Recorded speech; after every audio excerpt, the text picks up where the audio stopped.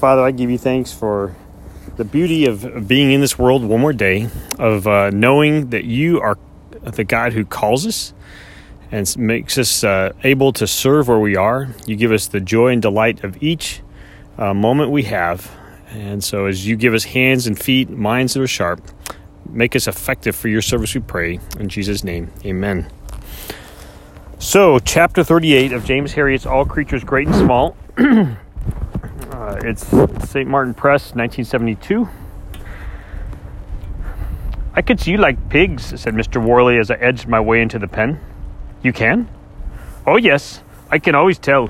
As soon as you went in there nice and quiet and scratched Queenie's back and spoke to her, I said, 'There's a young man as likes pigs.'" "Oh, good. Well, as a matter of fact, you're absolutely right. I do like pigs." I had, in truth, been creeping very cautiously past Queenie, wondering just how she was going to react. She was a huge animal, and sows with litters can be very hostile to strangers. When I had come into the building, she had got up from where she was suckling her piglets and eyed me with a non-committal grunt, reminding me of the number of times I had left a pig pen a lot quicker than I had gone in. A big, barking, gaping-mouthed sow has always been able to make me move very smartly. Now that I was right inside the narrow pen, Queenie seemed to have accepted me. She grunted again, but peaceably, then carefully collapsed on the straw and exposed her udder to the eager little mouths. When she was in this position, I was able to examine her foot.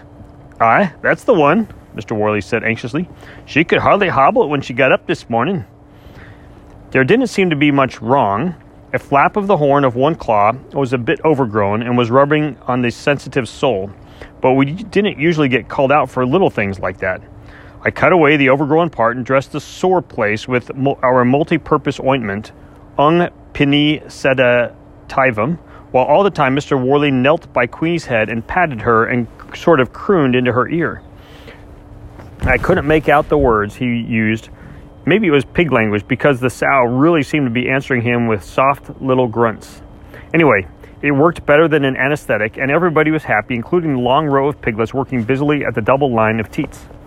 "Right, Mr. Worley," I straightened up and handed him the jar of Ung Pini. "Keep rubbing in a little of that twice a day, and I think she'll be sound in no time." Thank ye. I'm very grateful."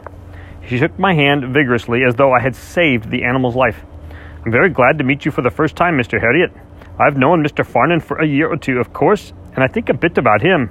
Loves pigs, does that man. Loves them. And his young brother's been here once or twice. I reckon he's fond of pigs, too." "Devoted to them, Mr. Worley." "Ah, yes, I thought so. I can always tell." He regarded me for a while with moist eye, then smiled, well satisfied. We went out into what was really the backyard of an inn. Because Mr. Worley wasn't a regular farmer, he was the landlord of the Langthorpe Falls Hotel, and his precious livestock were crammed into what had once been the stables and coach houses of the inn. They were all Tamworths, and whichever door you opened, you found yourself staring into the eyes of ginger-haired pigs. There were a few porkers, and the odd one being fattened for bacon, but Mr. Worley's prize was his sows. He had 6 of them: Queenie, Princess, Ruby, Marigold, Delilah, and Primrose. For years, expert farmers had been assuring Mr. Worley that he'd never do any good with his sows. If you were going in for breeding, they said, you had to have proper premises. It wasn't a bit of use shoving sows into converted buildings like his. And for years, Mr. Worley's sows had responded by producing litters of unprecedented size and raising them with tender care. They were all good mothers and didn't savage their families or crush them clumsily under their bodies. So it turned out with uncanny regularity that at the end of 8 weeks, Mr. Worley had about 12 chunky wieners to take to market. It must have spoiled the farmer's beer.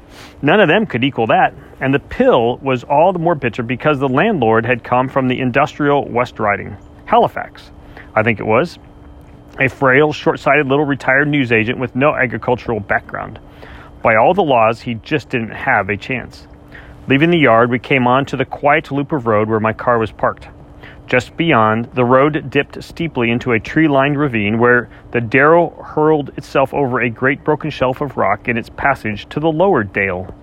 I couldn't see down there from where I was standing, but I could hear the faint roar of the watcher and could picture the black cliff lifting sheer from the boiling river, and on the other bank, the gentle slope of turf where people from the towns came to sit and look in wonder. Some of them were here now. A big, shiny car had drawn up, and its occupants were disembarking. The driver, sleek, fat, and impressive, strolled towards us and called out, "We would like some tea." Mr. Worley swung round on him. "And you can have some, mister. But when I'm ready, I have some very important business with this gentleman." He turned his back on the man and began to ask me for final instructions about Queenie's foot. The man was obviously taken aback, and I couldn't blame him. It seemed to me that Mr. Worley might have shown a little more tact. After all, serving food and drink was his living. But as I came to know him better, I realized that his pigs came first, and everything else was an irritating intrusion. Knowing Mr. Worley better had its rewards. The time when I feel most like a glass of beer is not in the evening when the pubs are open, but at around 4:30 on a hot afternoon after wrestling with young cattle in some stifling cowshed. It was delightful to retire, sweating and weary, to the shaded sanctuary of Mr. Worley's back kitchen and sip at the bitter ale, cool, frothing, straight from the cellar below. The smooth working of the system was facilitated by the attitude of the local constable, P.C. Dalloway, a man whose benign disposition and elastic interpretation of the licensing laws had made him deeply respected in the district. Occasionally, he joined us, took off his uniform jacket, and in shirt and braces consumed a pint with a massive dignity which was peculiar to him. But mostly Mr. Worley and I were on our own, and when he had brought the tall jug up from the cellar, he would sit down and say, "Well now, let's have a piggy talk." His use of this particular phrase made me wonder if perhaps he had some humorous insight into his obsessive preoccupation with the porcine species. Maybe he had, but for all that, our conversation seemed to give him the deepest pleasure. He talked about erysipelas and swine fever, brine poisoning and paratyphoid, the relative merits of dry and wet mash. Whole pictures of his peerless sows with their show rosettes looked down at us from the walls. On one occasion, in the middle of a particularly profound discussion on the ventilation of farrowing houses, Mr. Worley stopped suddenly and, blinking rapidly behind his thick spectacles, burst out, "You know, Mr. Herring, sitting here talking like this with you, I'm happy as a king of England." His devotion resulted in my being called out frequently for very trivial things, and I swore freely under my breath when I heard his voice on the other end of the line at 1 o'clock one morning. "Marigold pig this morning, Mr. Harriet, and I don't think she's got much milk. Little pigs look very hungry to me. Will you come?" I groaned my way out of bed and downstairs and through the long garden to the yard. By the time I had got the car out into the lane, I had begun to wake up, and when I rolled up to the inn, was greeted by Mr. Worley fairly cheerfully. But the poor man did not respond. In the light from the oil lamp, his face was haggard with worry. "I hope you could do something quick. I'm real upset about her. She's just lay there doing nothing, and is such a lovely litter. 14 she's had." I could understand his concern as I looked into the pen. Marigold was stretched motionless on her side, while the tiny piglets swarmed around her udder. They were rushing from teat to teat, squealing and falling over each other in a desperate quest for nourishment. And the little bodies had the narrow, empty look which meant they had nothing in their stomachs. I hated to see a litter die off from sheer starvation, but it could happen so easily. There came a time when they stopped trying to suck and began to lie about the pen. After that, it was hopeless. Crouching behind the sow with my thermometer in her rectum, I looked along the swelling flank, the hair a rich copper red in the light from the lamp. "Did she eat anything tonight?" "Aye, cleaned up just as usual." The thermometer reading was normal. I began to run my hand along the udder, pulling in turn at the teats. The ravenous piglets caught at my fingers with their sharp teeth as I pushed them to one side, but my efforts failed to produce a drop of milk. The udder seemed full, even engorged, but I was unable to get even a bead down to the end of the teat. "There's not there, is there? There's not there, is there?" Mr. Worley whispered anxiously. I straightened up and turned to him. "This is simply agalactia. There's no mastitis, and Marigold isn't really ill, but there's something interfering with the letdown mechanism of the milk. She's got plenty of milk, and there's an injection which ought to bring it down." I tried to keep the triumphant look off my face as I spoke, because this was one of my favorite party tricks. There is a flavor of magic in the injection of pituitrin in these cases. It works within a minute, and though no skill is required, the effect is spectacular. Marigold didn't complain as I plunged in the needle and administered 3 cc deep into the muscle of her thigh. She was too busy conversing with her owner. They were almost nose to nose, exchanging soft pig noises. After I'd put away my syringe and listened for a few moments to the cooing sounds from the front end, I thought it might be time. Mr. Worley looked up in surprise as I reached down again to the udder. "What are you doing now?" "Having a feel to see if the milk's come down yet." "Why, it can't be. You've only just given to stuff and she's bone dry." Oh, this was going to be good. A roll of drums would be appropriate at this moment.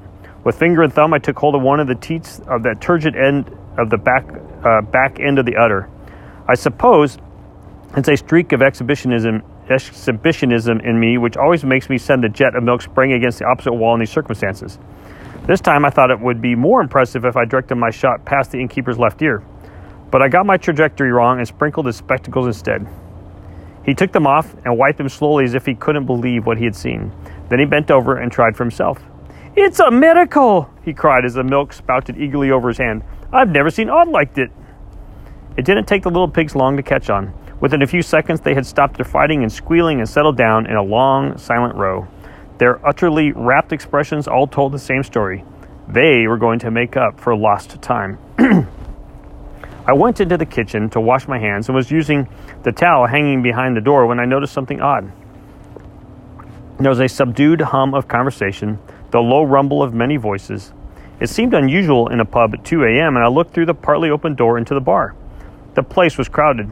In the light of a single weak electric bulb, I could see a row of men drinking at the counter while others sat behind him foaming pint pots on the wooden settles against the walls. Mr. Worley grinned as I turned to him in surprise. "Didn't expect to see this lot, did you? Well, I'll tell you, the real drinkers don't come in till after closing time. Aye, it's a rum un. Every night I lock the front door and these lads come in the back." I pushed my head round the door for another look. It was a kind of rogues' gallery of Derby. All the dubious characters in town seemed to be gathered in that room, the names which regularly enliven the columns of the weekly newspaper with their activities: drunk and disorderly, non-payment of rates, wife-beating, assault battery. I could almost see the headings as I went from face to face. I had been spotted. Beery cries of welcome rang out, and I was suddenly conscious that all eyes were fixed on me in the smoky atmosphere. Above the rest, a voice said, "Are you going to have a drink?" What I wanted most was to get back to my bed, but it wouldn't look so good just to close the door and go. I went inside and over to the bar. I seemed to have plenty of friends there, and within seconds I was in the center of a merry group with a pint glass in my hand. My nearest neighbor was a well-known Derby worthy called Gobber Newhouse, an enormously fat man who had always seemed able to get through life without working at all. He occupied his time with drinking, brawling, and gambling. At the moment, he was in a mellow mood, and his huge, sweating face, pushed close to mine, was twisted into a camaraderie leer. "Nah, then, idiot, how's dog trade?" he inquired courteously. I had never heard my profession described in this way and was wondering how to answer when I noticed that the company were looking at me expectantly. Mr. Worley's niece, who served behind the bar, was looking at me expectantly too. "6 pints of best bitter, 6 shillings, please," she said, clarifying the situation. I fumbled the money from my pocket. Obviously, my first impression that somebody had invited me to have a drink with them had been mistaken. Looking around the faces, there was no way of telling who had called out. And as the beer disappeared, the group around the bar thinned out like magic. The members just drifted away as though by accident until I found myself alone. I was no longer an object of interest, and nobody paid any attention as I drained my glass and left.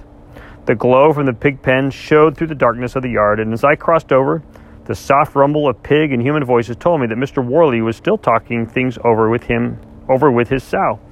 He looked up as I came in, and his face in the dim light was ecstatic. "Mr. Harriet," he whispered, "isn't that a beautiful sight?" He pointed to the little pigs, who were lying motionless in a layered heap, sprawled over each other without plan or pattern, eyes tightly closed, stomachs bloated with Marigold's bountiful fluid. "It is indeed," I said, prodding the sleeping mass with my finger, but getting no response beyond the lazy opening of an eye. "You'd have to go a long way to beat it." And I did share his pleasure. It was one of the satisfying little jobs. Climbing into the car, I felt that the nocturnal visit had been worthwhile, even though I had been effortlessly duped into buying a round with no hope of reciprocation. Not that I wanted to drink anymore, my stomach wasn't used to receiving pints of ale at 2 a.m., and a few whimpers of surprise and indignation were already coming up. But I was just a bit ruffled by the offhand, professional way those gentlemen in the tap room had handled me. But, winding my way home through the empty, moonlit roads, I was unaware that the hand of retribution was hovering over that happy land. This was, in fact, a fateful night, because 10 minutes after I had left, Mr. Worley's pub was raided. Perhaps that is a rather dramatic word, but it happened that it was the constable's annual holiday, and the relief man, a young policeman who did not share Mr. Dalloway's liberal views, had come up on his bicycle and pinched everybody in the place. The account of the court proceedings in the Darrowby and Holton Times made good reading. Gobber Newhouse and company were all fined £2 each and warned as to their future conduct. The magistrates, obviously a heartless lot, had remained unmoved by Gobber's passionate protestations that the beer and the glasses had all been purchased before closing time, and that he and his friends had been lingering over it in light conversation for the subsequent 4 hours. Mr. Worley was fined £15, but I don't think he really minded. Marigold and her litter were doing well. I love you all. Have a great rest of your day.